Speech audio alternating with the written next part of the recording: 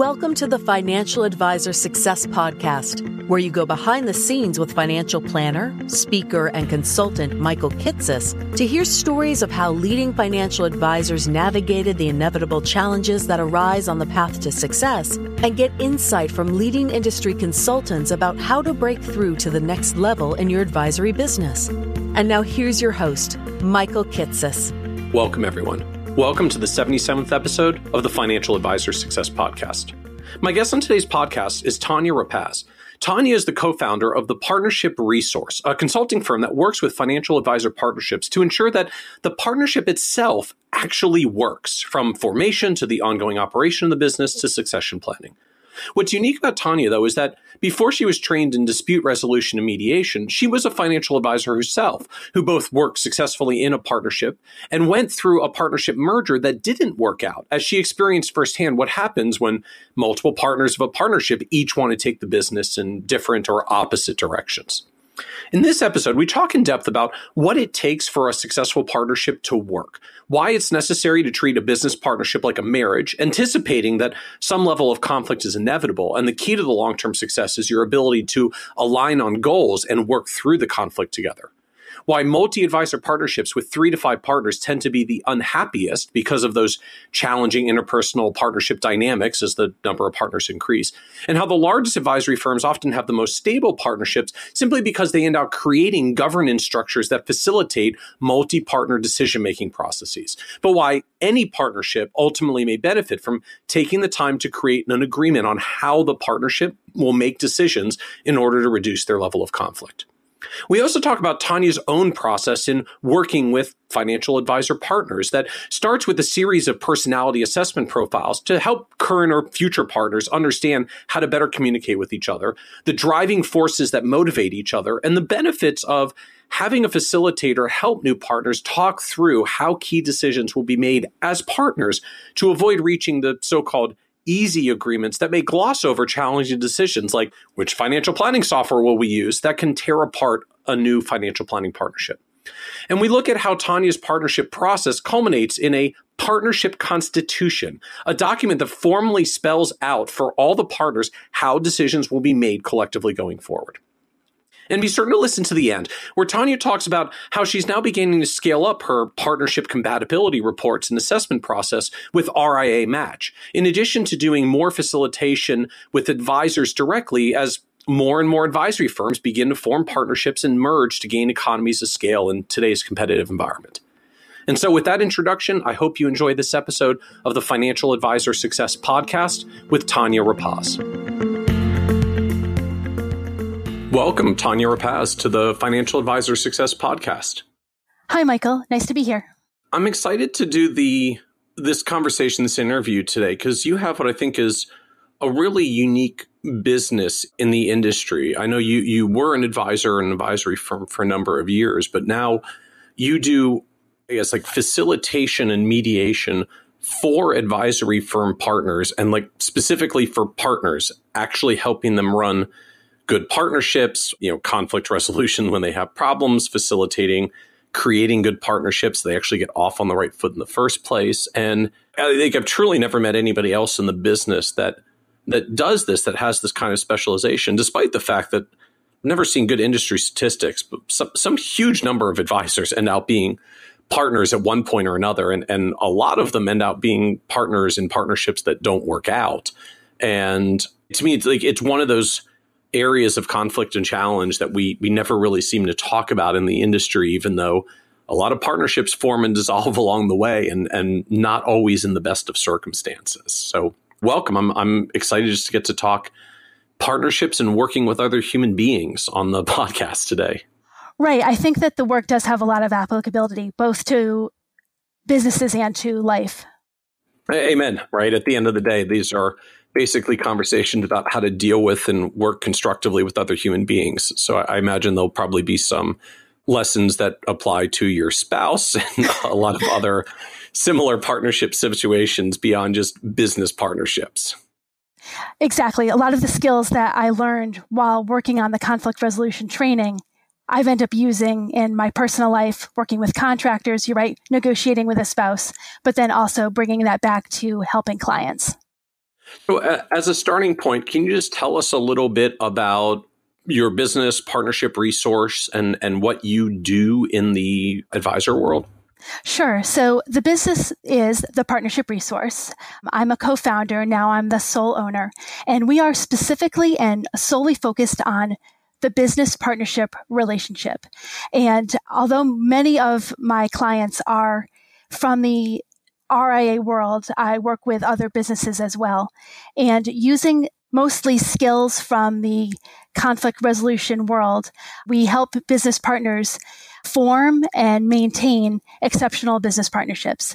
And that can take the form of helping them work through conflicts that they can't resolve on their own, or when they decide to come together to merge, to work on how that partnership would work out best, to help each partner work through what they want to get from the partnership and what they're going to bring to the partnership, and having all the partners come into alignment with what their goals are and help them have a conversation of what the partnership can be. So there's an element that is like working through conflicts. If I'm in a partnership and like, I guess literally it's not working out and we're saying, geez, we need some help if this is going to work. I guess it's like the partnership equivalent of marriage counseling maybe. And then a separate realm that's more people who want to form partnerships and are just trying to figure out, how do we do this right? Like how do we do this in a manner that forms a good partnership and doesn't make us one of those unfortunate stories of partnerships that broke up? Right. It all comes from the same body of knowledge and the same body of work. But I guess we split it up into three different categories. There's the mediation, which is for true conflict situations that people can't get out of, and it's a more structured process. And then there's the facilitation, which is more of a forward-looking process that helps people who are coming together for the first time, either in a merger or there's some inflection point in their partnership. Maybe it's succession. And then there's also coaching, and that's just helping people with their conflict skills, or maybe they need help with communication or decision-making. Okay. So just like I'm a firm leader or owner in general, and I would just like some coaching to make sure that I'm communicating well and dealing with conflict situations well, essentially. Right. So rather than an entire group of partners coming in, the coaching might be one person comes in and says, I'm having problems reaching out to my partners. I don't understand what they're not understanding me and I'm not understanding them. How can I better approach the situation? And a lot of the work that we'll go through is the same, but it's kind of adding a little bit of the accountability element to it, checking in with someone every month to ask them, oh, how did this interaction go? And helping them kind of reflect on if the interaction went poorly, what could they have done differently? Or giving encouragement when, this time when my partner, usually I get angry when they don't give me something that I've asked for. And this time, because I know, now that we've talked about it, I know that sometimes they procrastinate because they're perfectionists. And this time I waited, and the result was I did get it and it was great. And now I feel like you really released a lot of the pressure from the partnership. It's that would be the result. So can you give us a sense like how much of what you actually end up doing these days is in the mediation realm versus the facilitation realm versus the coaching realm? Like, I guess you have sort of an interesting snapshot on, where do advisors typically actually need help? Is it more mediation work for, actual partnerships in conflict or in crisis, or is it more facilitation and forward looking? What do you see in practice? So right now, I think when advisors call, they're calling because they are either looking at a succession plan and something that they want to put in place for the future. Maybe they want to add someone to the practice, and usually it's a founder who doesn't necessarily want to sell a practice right now, but they're looking at adding someone to the practice who could serve in that role in the future. And so they're looking for a facilitation. They want to make sure that when they bring someone in, it is the right person, and they want to reduce the mistakes that they've made in the past, or reduce some of the errors they've made that they've heard about in the past. And then the other category would be solo practitioners calling because they are interested in forming a larger firm to get all the benefits that you get from being in a partnership. I would say that most of the calls are in those two categories at this time. I get calls for mediation from other industries, but on the advisor side, I think the energy really seems to be around the pre-merger facilitations. Interesting. Because I was going to say, like, those are both facilitation forward-looking oriented things. Like, I'm a solo and I know another advisor and we're talking about forming a partnership together and we want to come to you, or I'm a founder and I brought in the successor and I want to make sure this goes well and I come to you. Like, those are very forward-looking facilitation contexts, not necessarily the in conflict mediation style scenarios. Right. Actually, usually it's not a conflict situation. There's usually a lot of excitement around the venture, but there's a little bit of, buyer beware. Everybody is cognizant of the fact that 70% of business partnerships don't go past 5 years. 70% of business partnerships don't go beyond 5 years. Yeah, that's from the Harvard Business Review. And some people think that the number might be higher.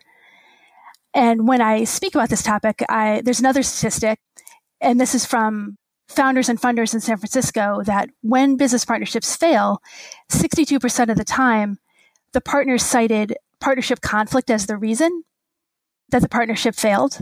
Like they had some kind of difference and they couldn't figure out how to resolve it. Yeah, there was the relationship between the partners. So it wasn't that they went to market with some product or service necessarily that wasn't a good idea, but there was something about the partners that they weren't getting along, or they had some conflict that they couldn't resolve on their own.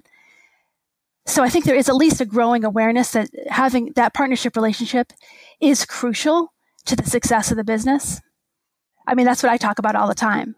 So yeah, well, and I guess it makes sense that we, as financial planners, we do tend to be very forward-looking. So my heart is warmed to hear that we are at least doing a reasonable job about being forward-looking about our partnerships, the way that we are hopefully forward-looking in advice with clients and all the planning things we do, which is a very forward-looking kind of thing. Right. So, can you talk to us then a little bit about, like, what do you do? I'm a solo advisor. I've been going to my local FPA chapter meetings for a while. I've met another advisor in the area. I get along well with her. She gets along well with me. We're thinking about working together and forming a partnership. We have no idea what we're actually getting into because neither of us has been in a partnership before. So, we call Tanya and say, we're thinking about doing a partnership. We don't want to screw this up. So help us. Like, what do you do? What would the process be from there? How would you work with us going forward? Right. So after we talk a little bit about what you're looking for, we did try to create a process around getting the partners to know each other better so that they could make the decision about whether or not this is a good fit that will go the distance, because that's the goal. I'd like to see those statistics improve over time. So the first step would be, an assessment and discovery phase. So I would have all the partners take a psychometric assessment. I use a TTI, DISC, behaviors and driving forces.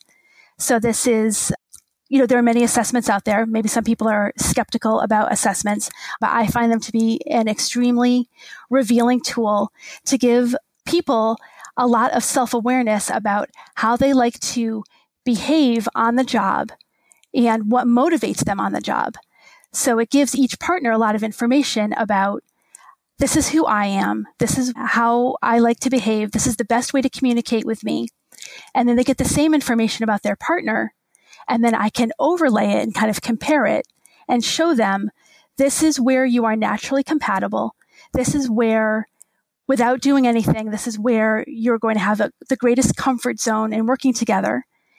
And this is where you'll kind of have some complementary behaviors that maybe you can capitalize on when you go to assign roles and responsibilities in the partnership. And then here are your values. And here's where you're really well aligned. And then here's where you're not as well aligned, and you might need some extra awareness about that. So that kind of gives us a starting point, at least, of having the conversation of, this is who you are, this is who your partner is. How does that line up? So you mentioned two assessment tools in there, DISC and driving forces.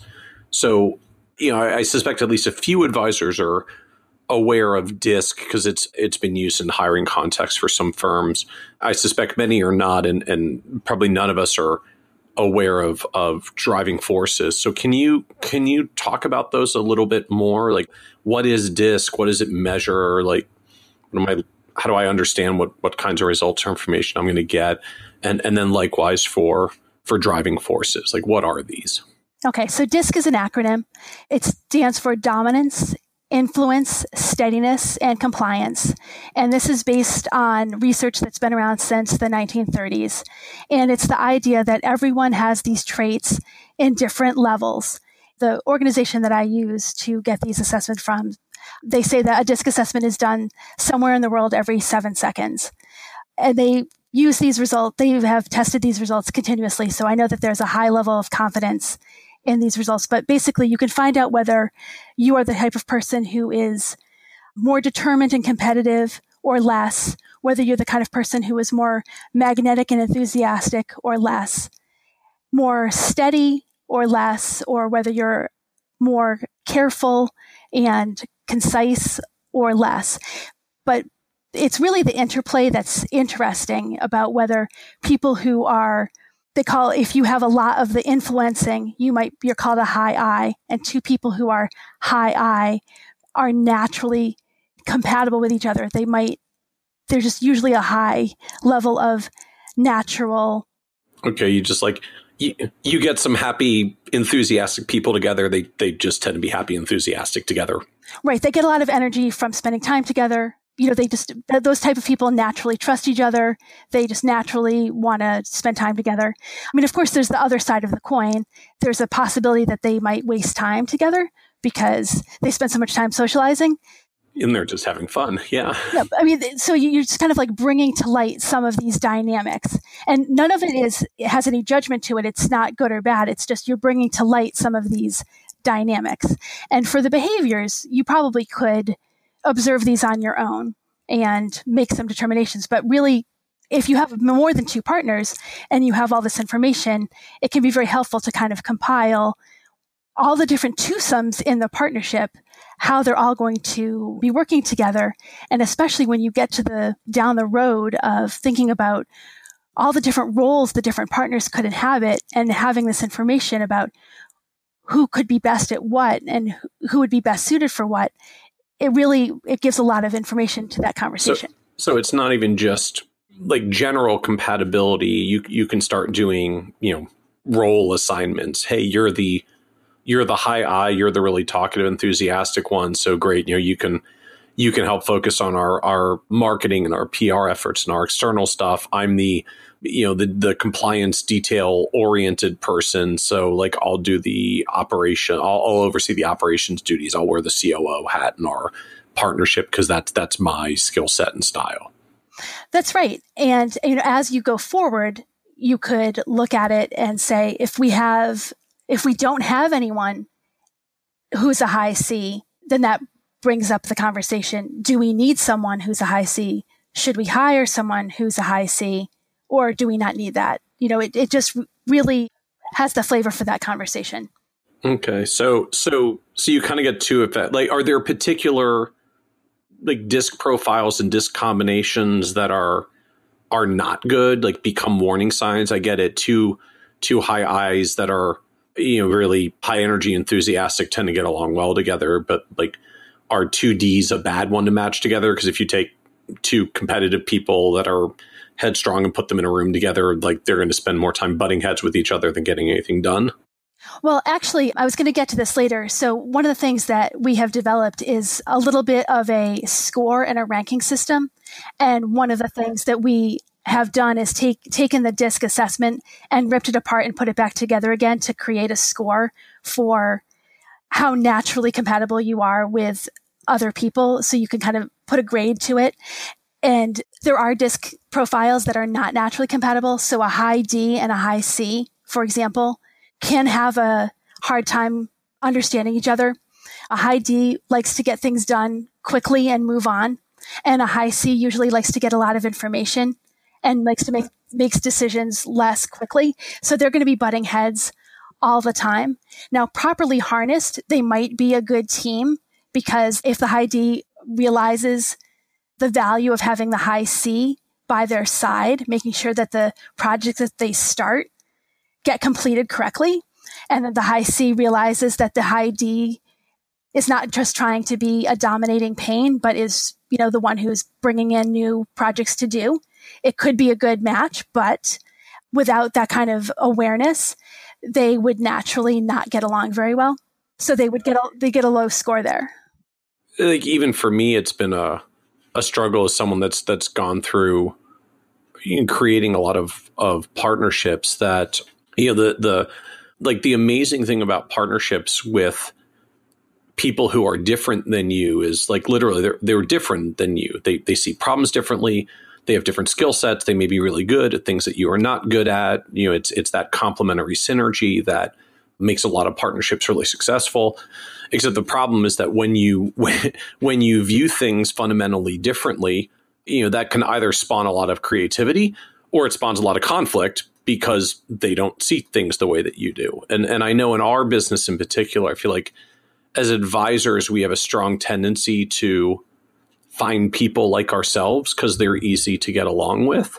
We tend to hire like associate advisors who remind us of ourselves 20 years ago. We tend to find partners that are similar to us, and which I guess works up to a point. But like often I see some of the best partnerships are people that are not the same. They have complementary skill sets rather than matching skill sets. Except as soon as you get people that are wired differently in a room together, you like drastically increase at least the likelihood or the risk of conflict because you view things differently. So it can often spawn conflict. Oh, absolutely. And maybe I got ahead of myself a little bit by talking about how the differences properly harnessed could be very powerful because that's kind of what the facilitated session is for. A lot of the research shows that heterogeneous groups, and this isn't just in partnerships, even in like high-performing teams, perform better because you don't fall into the traps of groupthink and you have the different ideas coming together and you have this robust, contentious discussion and then you land somewhere better than you would have otherwise. So, but first we start with kind of the assessment part. And then when we're going to have the facilitated discussion, we're going to talk about the different things that people bring to the table and how the partnership could capitalize on that. So that's kind of like the step 2. Is the facilitation. So that's the DISC part. And I want to come back to the facilitation in a moment, but you talked about DISC. So now tell us a little bit about what do you call the driving forces assessment? Like what is this? Right. So the driving forces assessment, it's also from the TTI. You get it at the same time. And it really is a stand-in for the values.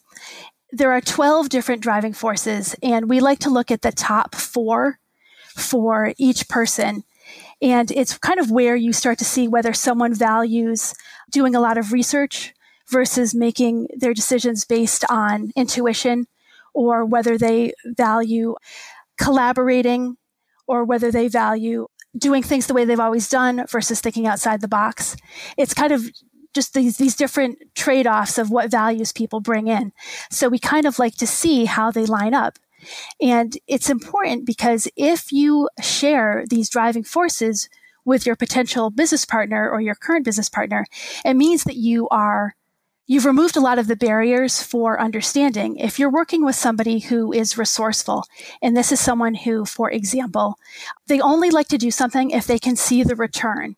So they don't want to spend any time, money, or effort on something unless they can see that they're going to get a return on that. And if the two of you feel the same way about it, it'll be easier for you to understand initiatives and ideas that each of you are bringing to each other. But if you are opposite in that area and one person is altruistic, meaning that they like to do things because of they feel like it's for the common good, and the other person doesn't have altruistic in their top 4 driving forces, it's not going to be immediately obvious to them what the benefits are of doing that. Right. I'm imagining the, person number 1 says, partner number 1 says, hey, we should do some free financial planning workshops in the community. And number 2 says, yeah, that's a great idea because, we can get in front of some great prospects and develop some good business. And then number 1 says like, no, I just really wanted to give away some free financial planning workshops. And number 2 is saying, yeah, because we can get more clients. Like, No, I'm not doing this to get clients. I just wanted to give away financial planning to the community, and and off we go down the conflict road because they're being driven for different reasons. That's right. And then the partner just leaves us. I just don't even understand why they would even bring that up. Right. I just don't understand why they would bring that up unless you had already done this work.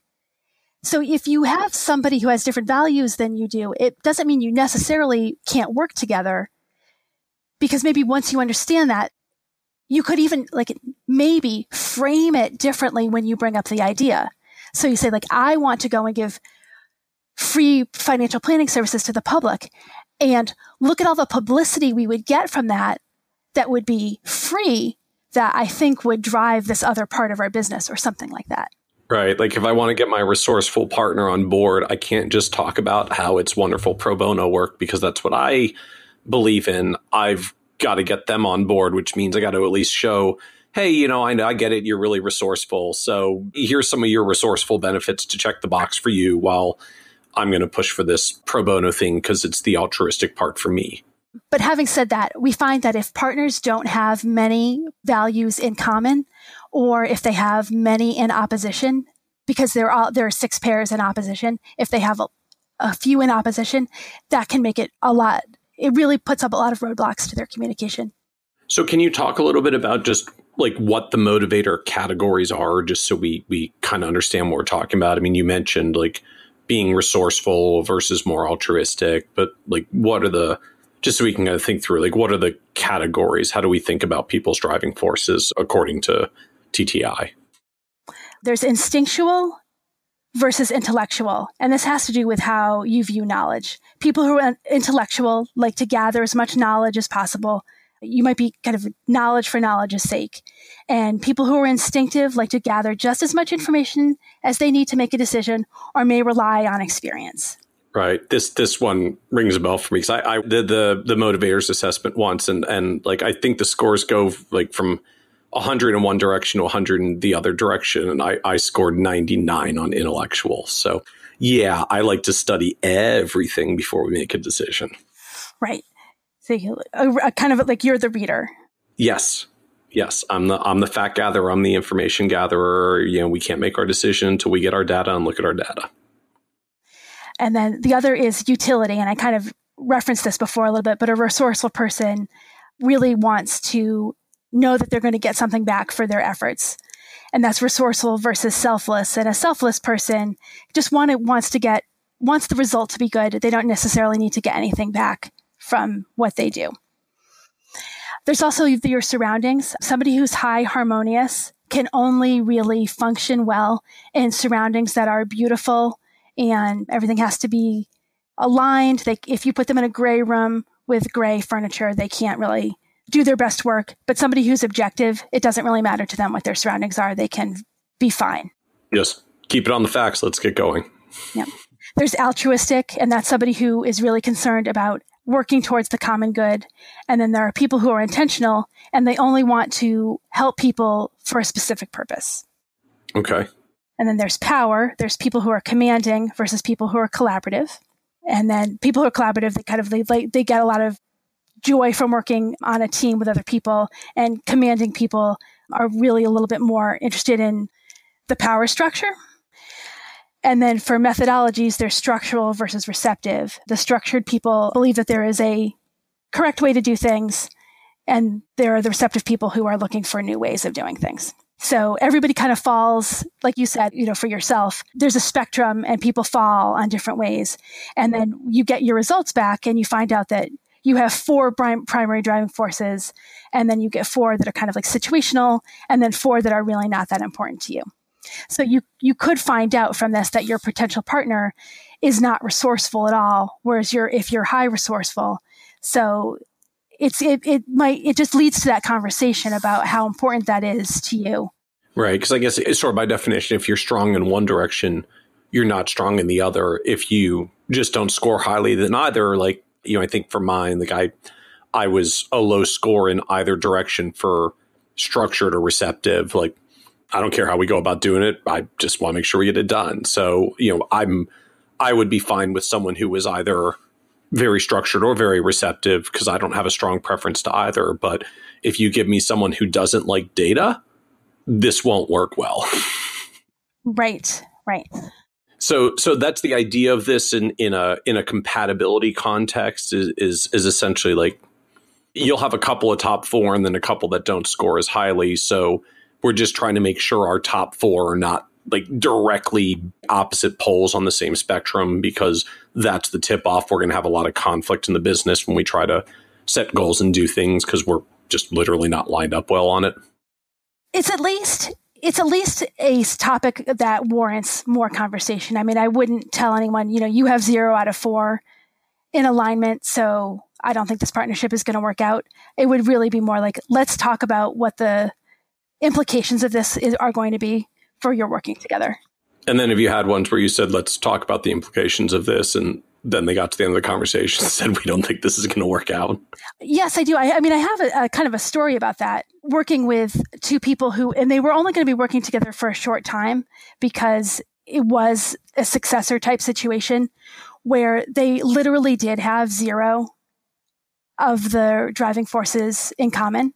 And I think at the beginning of the process, they thought that they would be working together for 5 years, that's how long they would spend working together with clients. And then the successor would take over and the founder would more slowly step out.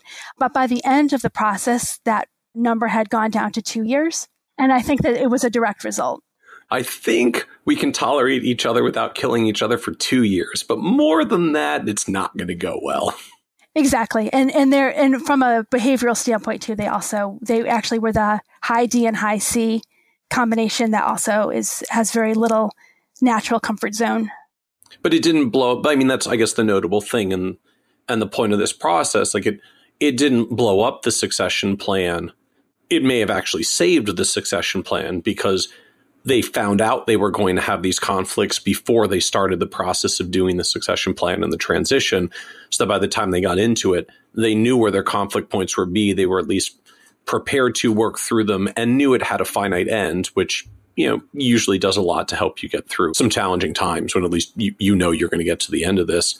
But if they'd gone off on their own with no realization of the problems and a 5-year plan, it probably would have blown up by year 2 or 3 or even earlier because someone's 1 year in saying, oh my God, I can't deal with 4 more years of this. I totally agree, because I think that what might have happened is they would not have known, or they might have misattributed what the motivation would have been for why some parts of the process were taking too long.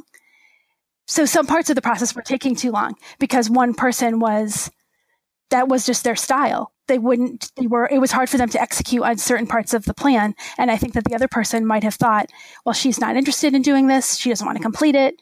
But because we were having these regular check-ins, everybody knew what everybody's personality was and what everybody's true motivation was. Yeah.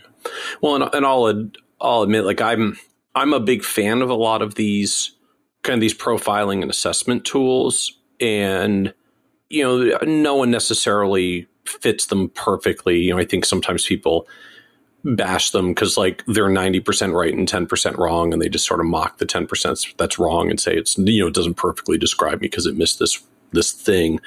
But I've always been impressed with these, because the ones that really have had the time and testing to make sure they're really valid and reliable, like what TTI does with DISC and driving forces. Like you learn something about yourself going through it, and then I found for a lot of these, just it gives you words to describe conflicts or problems or differences or just ways of communicating and having conversations differently, right? Like it's hard to articulate.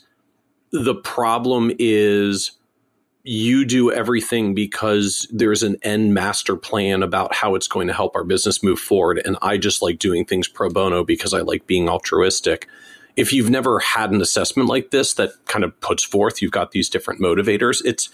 It's hard to surface that when you're just in the moment saying, I want to do this initiative. My partner just keeps screwing it up and taking it in a different direction. And you can't figure out why, because you don't have the words or language for it until you go through assessment tools like this. And all of a sudden it gives you a way to talk about the conflicts or the stress points that you're seeing in the business.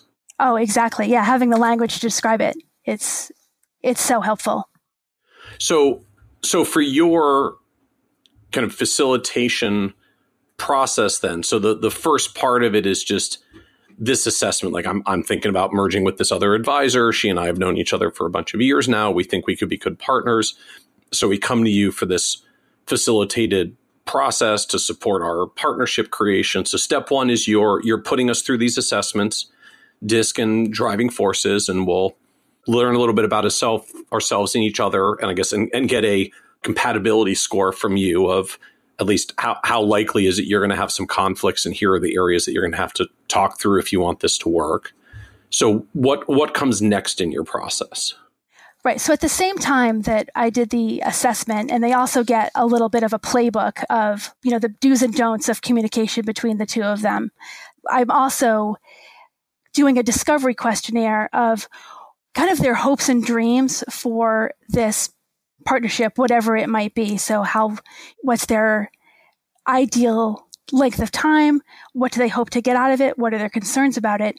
So I can pull up an agenda that will cover all of their concerns. So kind of letting them capitalize on having a third party in the room when they start to talk about all of these different issues that need to be brought up before they do the partnership. So kind of if two people are talking, it could go really well, but sometimes it doesn't. Sometimes people have a hard time bringing up things that they think might be contentious. So one role that a facilitator can play is to bring up things in a neutral manner that need to be addressed, but may not otherwise be done. Michael, I know you wanted to kind of hear some of the war stories. Yeah, I can only imagine some of the war stories in this area of what you've seen of things that maybe didn't go well on those conversations, or just that didn't get brought up that you had to bring up. We did a pre-merger facilitation for a group that had met 10 times before they hired us and were unable to come to agreement on anything. They're 10 meetings in to trying to figure out a merger, like two firms merging together, mm-hmm. and they're making no headway. Okay. So that's got to be a great setup for you coming in to say like, hey, we've tried this 10 times and failed. We'd love you to be the 11th. Right. So, just having that ability to have the third party raise issues and make sure that they are being fully vetted. So, and were there particular issues for them that just hadn't been voiced through 10 failures that you had to raise and help them to work through to figure out how to actually move forward? Well, the issue of kind of initial equity split is something that comes up a lot. It can be difficult for people to bring it up, especially if it's two people and they don't necessarily think it should be 50-50, or they think that, one of the things that we do with people when we're in the facilitation is kind of going through an ownership matrix where we talk about things that might go into coming up with an equity split that isn't necessarily based only on assets under management that are coming into the final firm. So people are talking about what expertise they're bringing in, the niche they're bringing in, the hours they're going to bring, things that maybe aren't necessarily 100% quantifiable. Somebody is planning on, they're going to be the partner who kind of has more in terms of the clients they're bringing in, but they're kind of planning on not being in the office as much as they had been, kind of bringing that conversation up in a way that is not contentious and kind of lets each person bring up what they think they're bringing of value to the partnership and what they value about what the other person is bringing. Right. The simple partnerships are here's the revenue I bring, here's the revenue you bring. We both bring about the same revenue and we're going to do roughly the same thing. So this is a pretty easy 50-50 split and off we go. Then the revenue isn't even and it gets messier. And then we start bringing different skill sets and it gets messier, and not everyone wants to work the same hours because maybe they're at different points in their career or stage. I imagine you see that a lot when you're looking at succession plans, where how do you figure out an equitable split when one partner brings more revenue but plans to work less going forward? Right. That's kind of why we do this ownership matrix, so that it gives them a starting point of what everyone thinks that they're bringing, and then gives them a mechanism for looking at it again at certain points in time. Okay. And so they go through this process and start having some of these conversations that you're setting up for them or facilitating for them, because that's part of the process. So how long do these facilitated meetings go? Are you doing we're going to check in an hour to a month for the next few months and work through these things? Or do they fly you in and airdrop you in, be like, no, we're about to merge. We got to have you in for a couple of days. We're going to work on this in an intensive right now. What does this usually look like? It depends on the situation. I mean, our preference has usually been, let's pick a couple of days and clear the calendar, and let's just come out to you and do it in 2 or 3 days, so that it doesn't take too long. But for other people, that's not compatible with their style. And then we would do a couple hours per month. Okay. So, it's just really one of those, if you're about to sign the partnership agreement and you want to make sure you're not about to blow it up, you kind of do it with some urgency. If we're figuring out a multi-year succession plan and just on the front edge of it, we could probably do this over a couple of months and be fine. You probably could. I mean, what we find is that if we do it in person, then everybody, I think that as a facilitator, if you're in the room, it really gives you a lot of information with body language and being able to pull people out of the meeting to do kind of some caucusing, which is kind of like having some offline meetings with people, which might become necessary as if things become heated. There was a facilitation we were doing with 3 firms that were coming together. And there was kind of a part that got a little tricky with 5. So it was going to be 3 firms, but 5 partners. And 2 of the people were going to be sort of treated differently. And you could tell that one of the partners was not very comfortable with the other person who was going to end up with the same equity that he was, but not taking the same path to get there. Mm-hmm. So we kind of had to take a little bit of pause on the group to do a couple side meetings to talk about ways that people could feel that we had arrived at something that was fair. And I guess that makes a good point as well. We've been talking about partnerships in the sort of the very literal context of partners, like person A and person B come together to form a partnership. But some of these are larger partnerships with multiple partners, and you get 3, 4, 5 plus people in the room, which I guess, well, as with any kind of committee or multi-person partnership, the more people you put in the room, you get exponentially more combinations of two-person pairs that can be in conflict with each other and potentially drag the whole partnership down if they can't resolve their issues. Oh, absolutely. It's much more complex. In fact, if there are going to be if there are 4 people or more, I usually bring in another person to co-facilitate with me. I bring in another professional from the conflict resolution world to co-facilitate, because it's just too many relationships to be on the ground to the facilitation with. Okay. And so how long does this usually take? Just we sit down for a day or 2 of meetings and we get to the end and hopefully everyone says, okay, I feel better about this partnership we're forming now. Thank you for your time. Now we're good to go. No, we resolve this. The third step is to put it in writing. The plan is to complete the agenda at the end of the sessions so that they can get back something in writing that documents everything that was agreed to and why. So it's not just we feel better about the partnership. It's we have been able to come to agreement on these certain aspects of our partnership. And then we can take what we've agreed to forward, and we can have our attorney take parts of it and bring it into the operating agreement. And then the document itself can be a touchstone for the partnership. And this is what we can go back to when we feel like something needs to change. So you write up this document, you say here's all the stuff I've heard from both of you. Here's where I think we've ended out. Here's the summary document of how you're going to work through your issues or what you've agreed to. Now you both need to look at this and agree that you agree and sign on the bottom to say that we all agree that this is what we agreed to. Yes, exactly. We call it the partnership constitution. And it will, it's organized, in the same form as the agenda was. And they agreed to what the agenda was also, kind of covering some of the things that were softer, like how are we going to decide when we don't agree? And then some of the more concrete things like deal terms and what we think, staffing requirements and some other things that are specific to this partnership.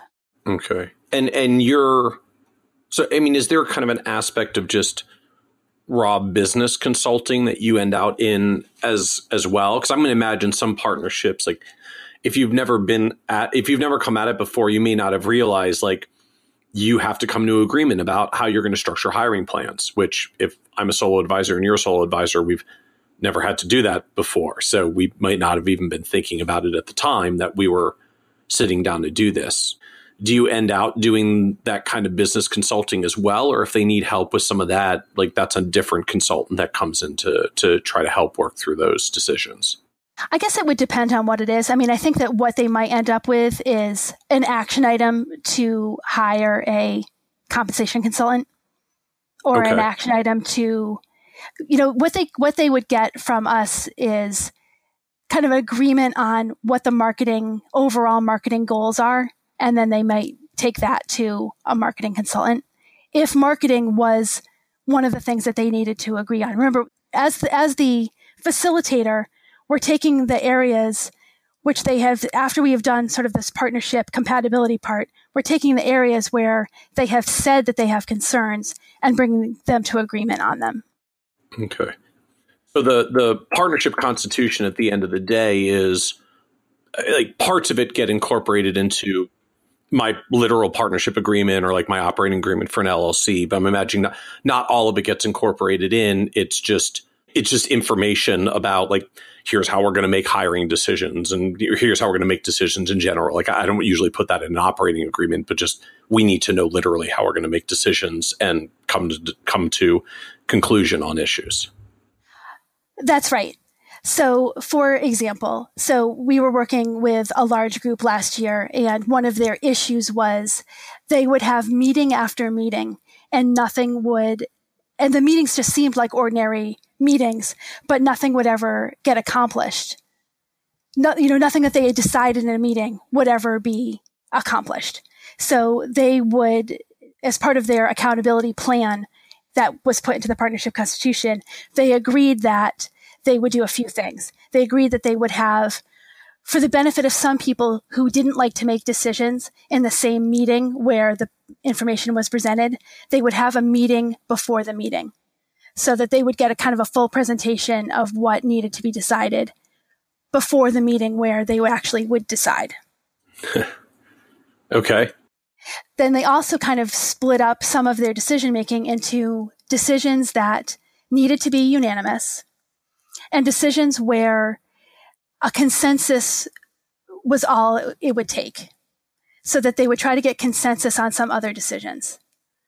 So that some of the decisions, and they didn't want to just go to a majority vote where some minority voices would never get heard, but where they would talk about something, and this takes longer, but they would talk about something until everybody in the room would feel like at least everybody in this room knows how I feel, and I know how everybody else feels. And even though this isn't my first choice, I agree to publicly support this idea and not slow walk it or anything. I will execute on this idea after we leave the meeting. Well, and to me, it's very powerful, just the idea of particularly once you're beyond a 2-person partnership, when there's 3+ people in the room, like just clarifying, here are the kinds of decisions where we don't move forward unless we have unanimous voting, like everybody's got to get on board, versus here are the decisions that, we're going to talk about it and then we may agree to disagree. And then we're going to move with wherever the consensus is. And we're going to ask everybody to be on board with that. And I feel like it's something that sometimes happens implicitly in partnerships or just group meetings in general, but sometimes it doesn't happen in a way that everybody is happy with, particularly if you're the one that's getting outvoted on an issue. So, just sort of having agreement up front, like, okay, can we all agree at the end of the day, like this is a minor thing and we may not all agree, but we should be okay on it. But this is a major thing. So these are the kinds of things we have to get everybody on board, or we will agree to not move forward on them. And just having an agreement about literally how you're going to make those decisions to get an agreement, I can certainly see the power in that. So dissenters at least know like when they're going to be left out or not, and can, frankly, choose your battles accordingly, because sometimes you have to do that in partnerships. That's right. When we started out, one of the first things that we did was a little bit of our own partnership research. And we did a survey and followed up with phone interviews. And we found that 2-person partnerships were the most satisfied. And we thought that maybe it was because in a 2-person partnership, most of the time, decisions are unanimous, because 2 people, 1 no vote would kill it. Right. Or you would do some trading back and forth. And it was the 3, 4, and 5-person partnerships where it's a little harder to get, everybody's going to have their own take on an issue, and it's a little harder to put it all together.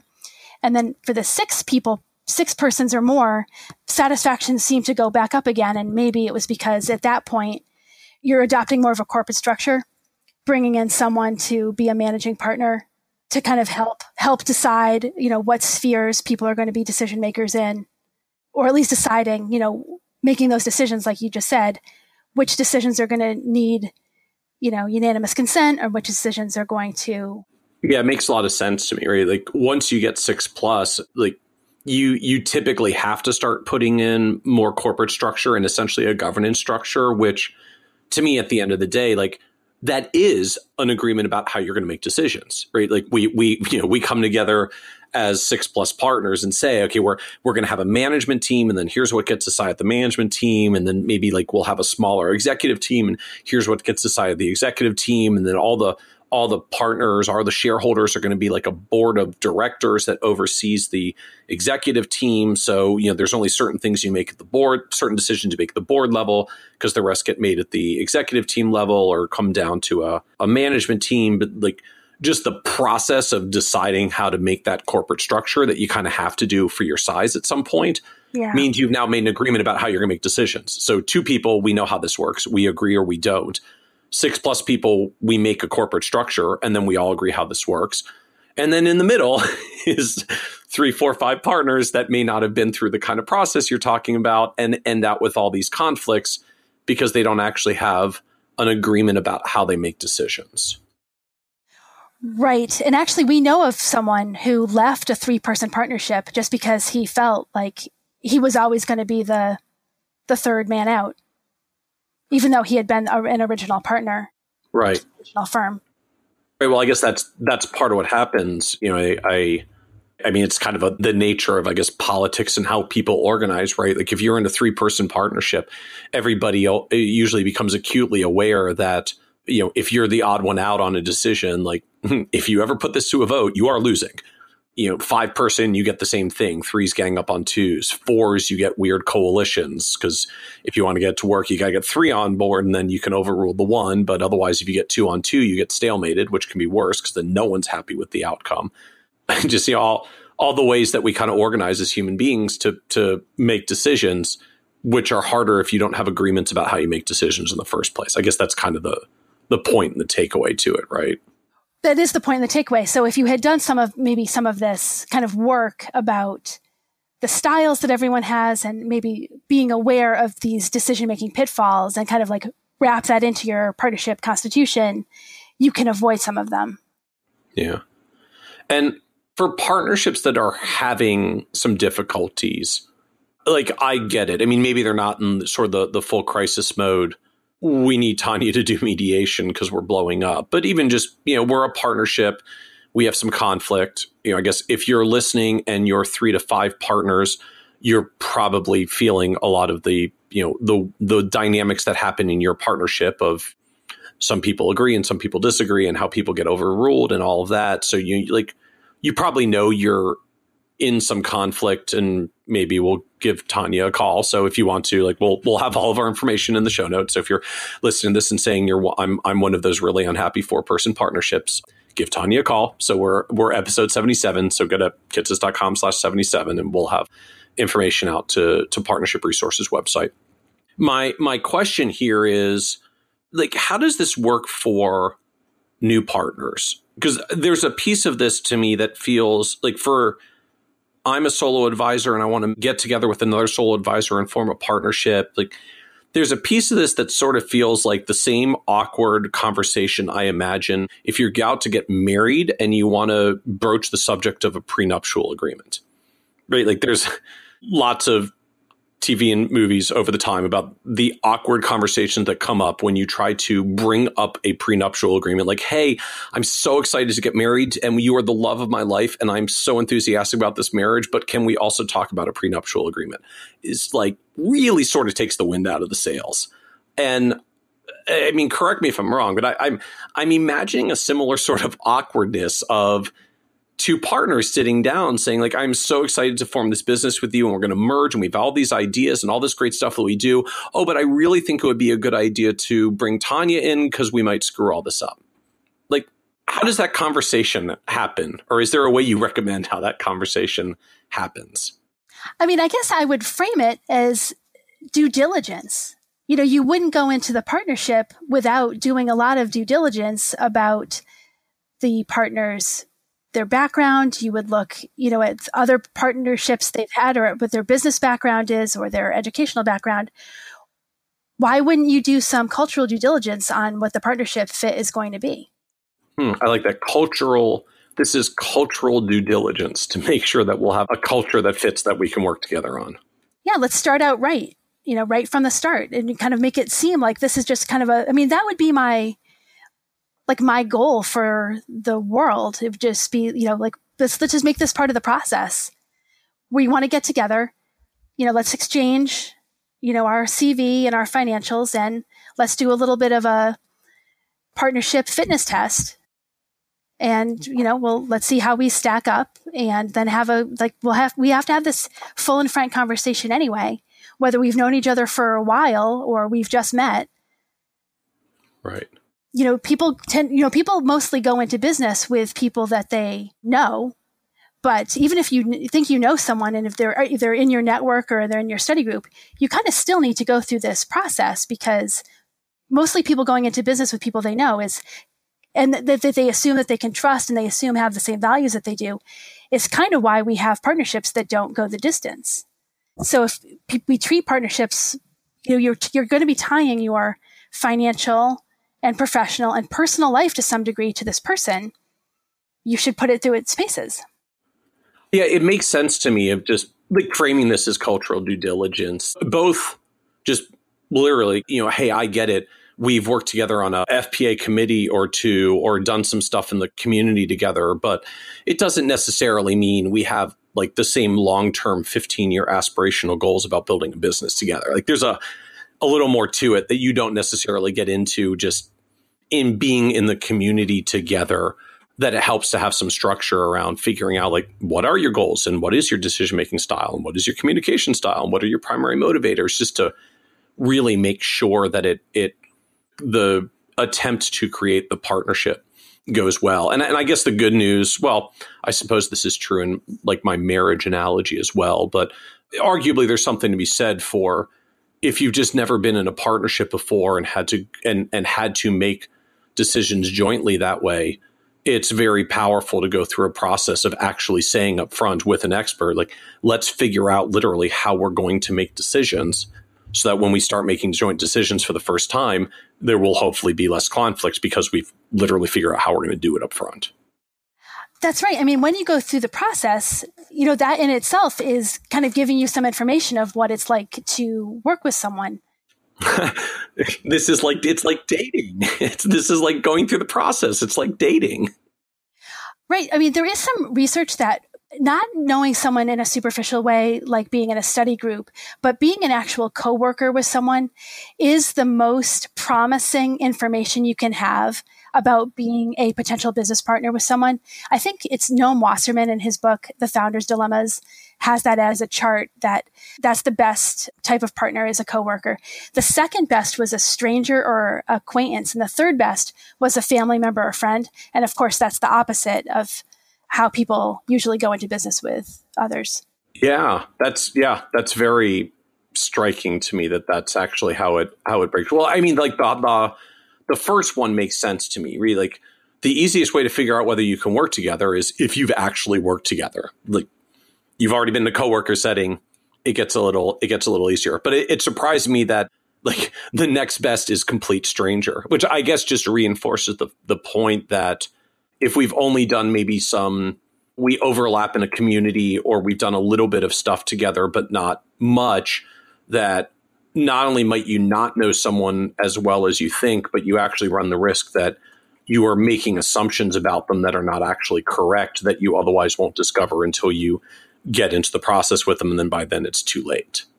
I think that's right. I think that you do think that if somebody is like in your group, you might think that they share your values, or you might, because you think that they are, part of your, you have this natural trust for them and you think that they are, like you might skip over some of those harder conversations that you needed to have. Only to find out later that this really isn't working very well. Right. So for people that are interested in this, like what does it cost to go through this process? Because I'm imagining as well, like for some people, just, the cost of forming a partnership and going through it has, a couple of accounting and legal costs that are not trivial. Then we add this on top and, we have to be budget minded as well. Just kind of a business reality. So like, what does it cost to go through this, facilitation process, building up to a partnership constitution? Or I don't know if you break into stages, like you can do assessment only or go all the way to the constitution. What is facilitation cost? Well, so for the facilitation, if it's up to 3 partners, it would be $1,400 per session, and that's like half a day. Okay. And the assessments with the full debrief included, so that's basically a 1-hour phone call where you can have the results, explained and then tied specifically to your goals, are $500 per person.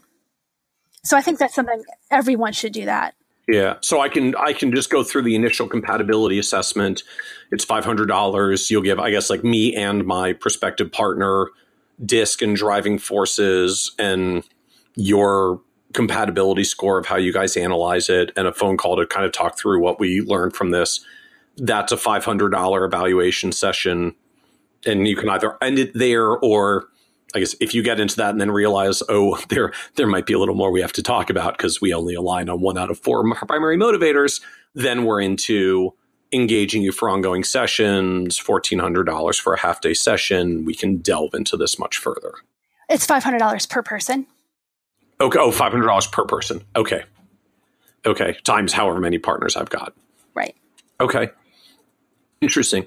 So how did you come to this in the first place? Because I know you started out on the advisor side and did that for many years. So like, what was the path to saying, hey, I want to do conflict resolution with financial advisor partnerships? How do you get to that point? Right. Well, probably a couple things needed to be lined up for it to have happened. So first, I was a business partner. So I started an RIA with my partner, Lisette Smith. We had been working at a family office together in Boston, and then we rolled out and started our own firm. And from there, we merged with another firm and got larger, for all the reasons that you would. We wanted scale and leverage and wanted to show clients that we had the deeper bench. That partnership, though, did not end up lasting. So we both ended up selling our interest in that firm. And after a few years at home, I went to the Harvard Program on Negotiation to learn about conflict resolution. They have full semester classes in mediation and negotiation. Lisette had gone through it first, and she had suggested that I do it. So we came back together to become partners in this business in 2012. So, like, not to throw any former partners under the bus or anything, but I'm terribly curious. Like, you now do facilitation and mediation for partnerships, having been through a partnership that didn't work out. So, as you look back on the postmortem of that, like, what didn't work out? Like, what do you wish you had from all the things that you know now that you didn't know then that might have saved that partnership? Where did the conflict come from? Well, we did everything that you're supposed to do before you merge with another firm. We picked people who were very similar to us, that we respected a great deal, It was two women in another city that had a partnership that was something that we envied, and we had a shared vision for how we would serve clients, and we have very similar ideas about investment style and client service. But when we came and when we merged, this is where I think that maybe we didn't do it exactly right, but we didn't know. We merged in two stages, and we merged the first stage, and the first stage was maybe some of the questions that were the easier things to do. We merged our marketing and our compliance. We went on one ADV, but we didn't merge the second part. So we didn't really merge what we would do if we didn't agree on something, and we didn't merge like our profit centers. So when we came to a part where they wanted to go in a business direction that we did not agree with, we didn't really have the skills to figure out how the four of us, and you mentioned that number 4 earlier. Yeah, especially when you came to the table as 2 versus 2. We didn't have the skills to figure out. We didn't have anywhere to go in terms of how we could make it, how we were going to get to an agreement on something that could have made it last longer.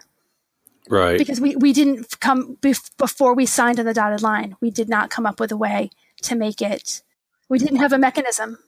And I guess particularly when you also haven't even fully merged the finances and the profit centers, like it quickly becomes easy to just compartmentalize and silo. Well, like, fine, you two do your thing. Lizette and I are going to keep doing our thing.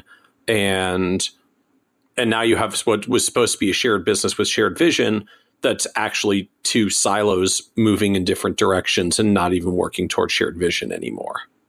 Right. Well, from that perspective, I mean, it wasn't that contentious of a breakup, and it was easy because we had merged that part. So it was easy to.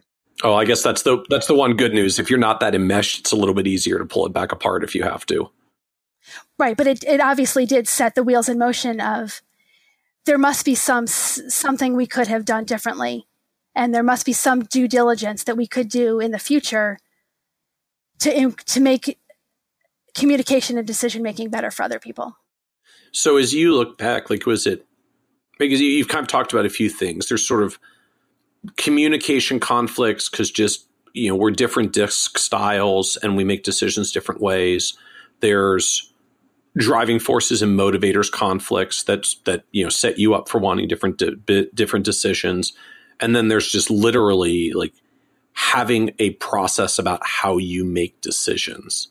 So I guess both in the context of your own and other conflict situations that you see from the mediation side, like, is there one of these that tends to create more problems than the others? Is it mostly just if people just had systems about how they make decisions, they'd be better? Or is it more like you have to get aligned about your driving forces because if you're not motivated by the same things, this just isn't going to work?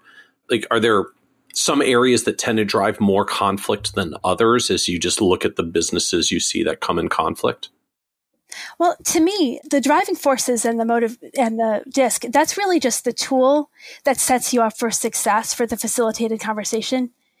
To me, the facilitated conversation is really where the important thing happens. I mean, that's where really the facilitator needs to be listening for the things that the parties, like the partners, are saying so that no easy agreements are reached. I mean, this happens a lot where somebody will say, I think that my fee schedule looks kind of just like your fee schedule. So I think that will be easy to reconcile. But somebody has to say, whoa, hold on a second. Whose fee schedule are you going to use? Who's going to get grandfathered? How are you going to be handling, some kids get pro bonoed and some kids have to, go on, get onto their parents' fee schedule. And who's going to be rolling this out? And who's going to be telling the clients that their fee schedule is changing? And when is that going to happen? It's making sure that you don't get to an easy agreement in the meeting and then find out later that it's not as easy as it seems. I love what you said there, just that your job is to listen and make sure no easy agreements are reached. I mean, it's a powerful thing. Like, that's right. That's the truth, is that you merging, I mean, particularly when you're literally merging businesses to form a partnership, I guess some things are a little bit cleaner if everybody's starting from scratch. But when you're merging businesses together, like there's this never ending list of things that feel like minutia, but at some point you have to either do it one person's way or the other person's way. Because if you're going to create a shared business with shared vision, like you can't keep doing it your each separate ways. You have to agree to one common thing.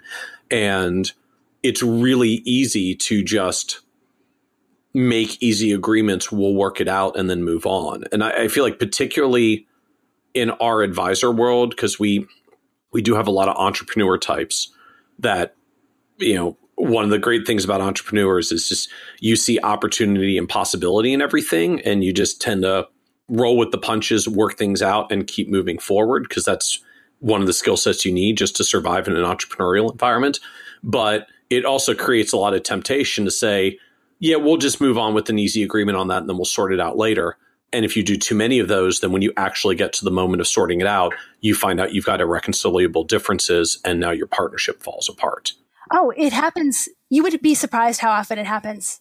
Maybe somebody will say, this really happens. Someone said, well, I think we should just go through all of our software and all of our processes, and we'll just take whoever has the best practice, we'll take it. And the other person said, yeah, that's what we should do. And then they were going to just leave it there. Not realizing that what surely was going to happen was that each person was setting themselves up to spend the next, I don't know how many months defending their own decisions. Yeah, like who wants to stand up and say, oh, well, I'm really bad on financial planning, so we can use your process. Oh, and I'm really bad at investing, so we'll use your process. Right. Yeah, and I actually have some friends that went through a similar situation. They spent, kind of months figuring out all of the finances and everything else to merge their practices together, and spent time socializing to get the staff together. They had 3 staff between the 2 of them and wanted to make sure the staff would get along well. And like all this stuff that they did to try to set up the partnership for success and to work out the finances and the numbers and all that. And the partnership eventually blew up, and it blew up because one was a MoneyGuide Pro user and the other was an eMoney user. And they could not, neither was willing to let go. Like the one that used MoneyGuide Pro loved MoneyGuide Pro, and the one that used eMoney was not going to move away from cash flow based planning because they liked doing some really detailed tax stuff. And the whole deal blew up over the financial planning software. And it wasn't really just literally the software, it was kind of the financial planning philosophies that they are embedded in them. But, they spent all the time on the numbers and the finances and the staff and other stuff and just kind of glossed over the detail. Like, well, we're both financial planners, so we'll just figure out which one we want to consolidate into and use going forward. And it turned out the choice of financial planning software was the end of the partnership. Wow, that's a real cautionary tale. Yeah, and just, one little thing. And I know others that have not quite gotten that far, because they actually they signed paperwork and had a merger and then had to unwind the merger over the financial planning software. But I've seen some that at least got close to the finish line and didn't go through because of similar conflicts on the investment end. Like they're both strong planning firms and they get along well and they can create some shared vision about what they want to create. But, one was a strong DFA adherent and the other one likes using American funds and PIMCO funds and believes a little more in active management. And that was their deal killer. They were good on planning philosophy, but they couldn't align on investment philosophy. Right. Those are the things that need to be really brought up. To have that brought up to the, kind of fail early, I guess, if you will. Yeah. And I guess that's part of the point of kind of not letting them make easy agreements. Like, if you guys are going to have such a great partnership, you should be able to agree on this now. And if this is going to be a conflict now, then it's a good moment to figure out how you handle conflict and come to decisions. Because if you can't actually resolve this in the pre-partnership phase, it ain't going to go very well when you're in the actual partnership stage. Right. Exactly. I think that the longer you spend on the pre-partnership phase, the implementation phase should go that much more quickly and more smoothly. Yeah. Well, and I mean, I hate to keep drawing the parallel to it, although I do think it's apt. Like, while every now and then there are marriages where you just meet the love of your life and you date for a couple weeks or couple months and go get married, and then it lasts for 80 years. Like, there are some stories out there like that. For the most part, if you cut the dating process too short, you do really increase your risk of divorce. Like, not that you got to date forever, but you kind of learn some stuff about each other when you spend some time dating. And the same is true in the context of forming business partnerships as well, because, you know, they really are kind of like marriages. I mean, it's the same thing. Like, you will have conflict if you cannot create shared vision and you cannot figure out how to work through your conflicts together. Your relationship isn't going to survive. It's true in marriage and it's true in business partnerships. And, you know, we cut the dating side short sometimes, I think. Yeah, I think the comparison is really not, you can't escape it. I mean, the communication being a pillar, the commitment being a pillar. So are there other common problems that you see crop up in partnerships? Like, I feel like there's now going to be people that are listening. They're like, yeah, I was getting ready to merge my firm, but we've never talked about which planning software we're going to use. Oh God, I got to go have that conversation. Are there other, like, just common problem areas that you typically see crop up that are like, you know, your hit list, like the 3 things or 5 things that are most likely to become conflict areas that break up partnerships if you don't figure these things out or figure out how to have the conversation to figure them out? Well, I don't know if I would put it that way. I mean, every partnership is so unique that you never really kind of know what is lurking. So it's really having like multiple conversations to make sure that you're really talking about, I mean, even at the most basic level, making sure that, you know, you're talking about a merger and, you know, the other person wasn't really talking about an acquisition, which has occurred.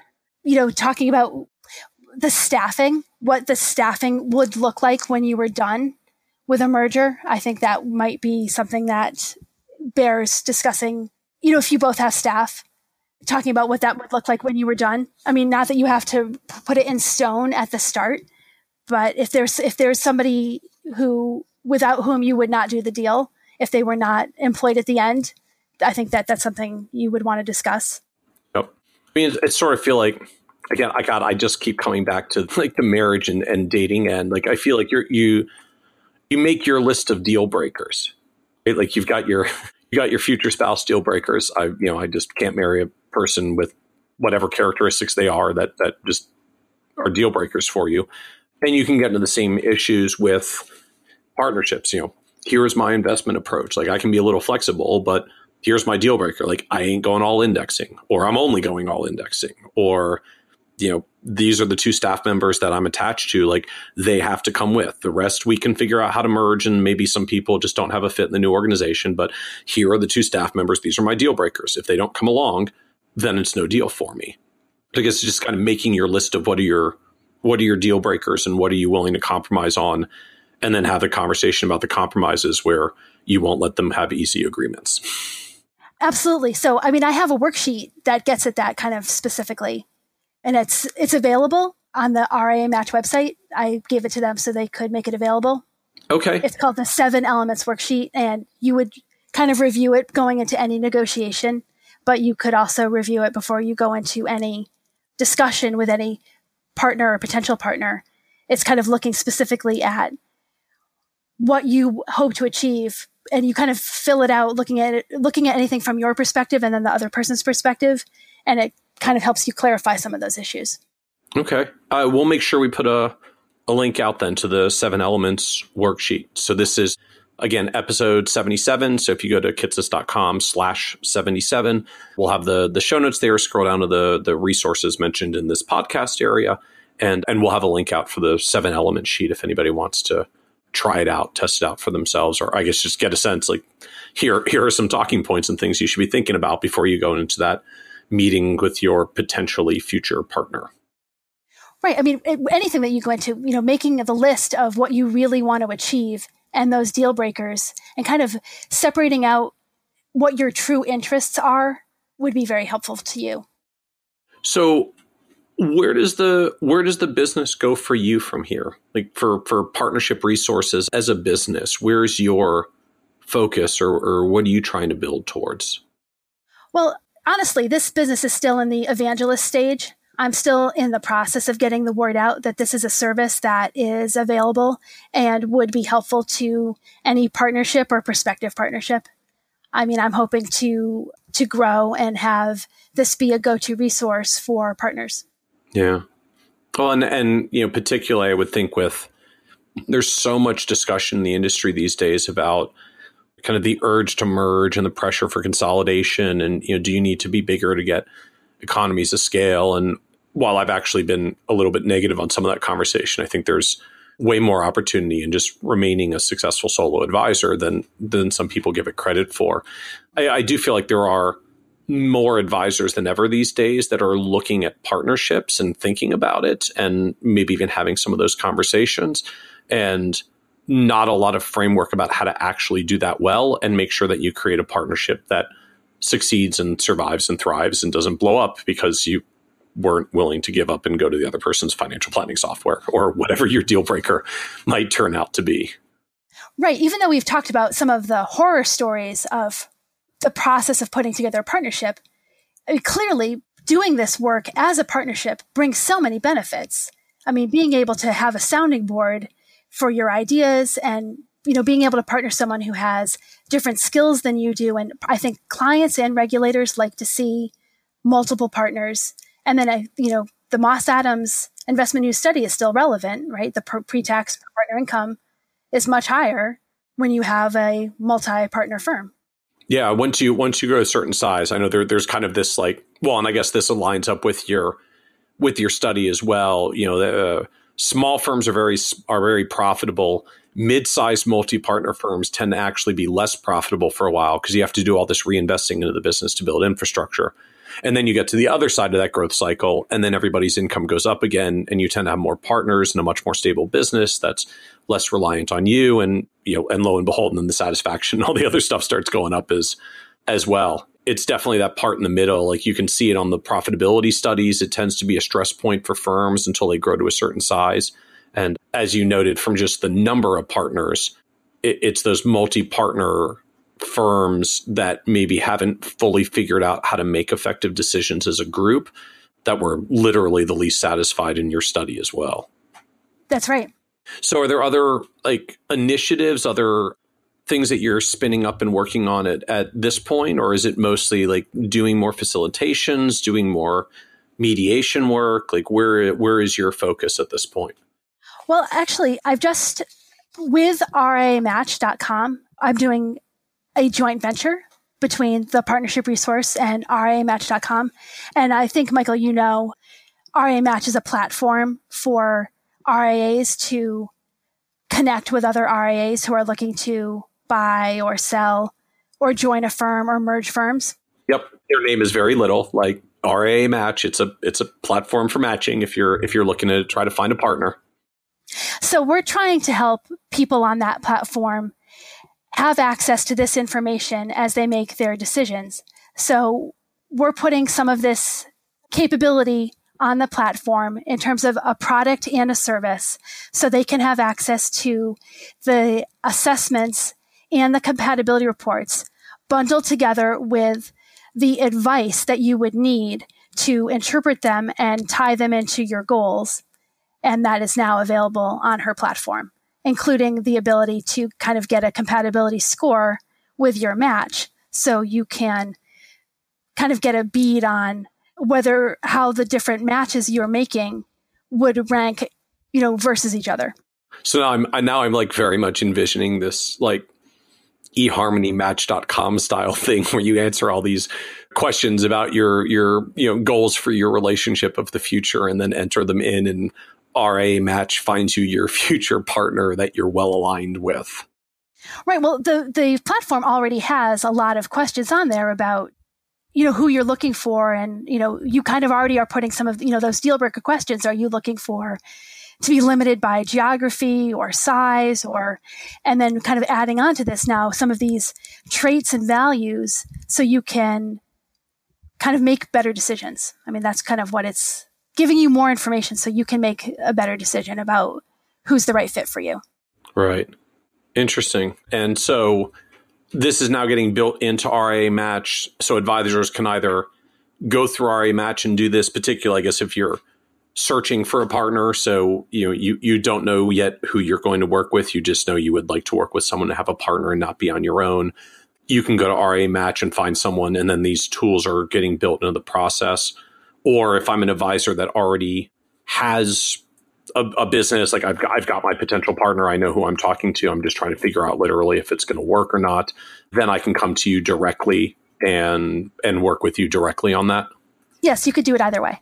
Okay. So as we come to the end here, this is a podcast around success and paths to success. And one of the themes that always ends up coming up is just success means different things to different people. And so, you've been through this cycle. You built a firm, merged in, sold and left, building another business now. So as you look at this just at a personal level, how do you define success for yourself? Well, I think I will define success when I see kind of more partnerships, kind of like more taking advantage of this ability to like take advantage of all the things that partnership has to offer and kind of avoiding the worst pitfalls of the conflict that comes with it. Well, again, like sort of following the marriage analogy, like, a lot of happiness and life satisfaction comes from finding that one person that you want to share your life with. There's a very powerful similar effect that comes from really having a good business partner with complementary skills where you can build something together in a shared vision. Two people together can often create more than what any one person can on their own. It's just hard to find that right person, right? It's hard in the marriage context and it's hard in the business context. So that's the problem you've bitten off to try to solve for people. I mean, to be successful, to move the needle and have that statistic about partnership failure go down, I mean, that would be amazing, but that might be a little aggressive. Well, who knows how many people we can reach with time. Hopefully, at least a few are listening to this discussion and either reflecting on past partnership problems or maybe avoiding ones in the future. And we'll find this as some helpful food for thought about how to navigate. I hope so. That would be great. Wonderful. Well, thank you. Thank you for joining us on the Financial Advisor Success Podcast. Oh, thank you, Michael. Want even more ideas, tools, and resources on how to break through to the next level of success as a financial advisor? Check out the leading financial planning industry blog, Nerd's Eye View, at www.kitces.com, where Michael covers the latest practice management trends and financial planning strategies. And by joining the members section, you can earn IMCA and CFP continuing education credits, along with exclusive member content. Get it all now at www.kitces.com.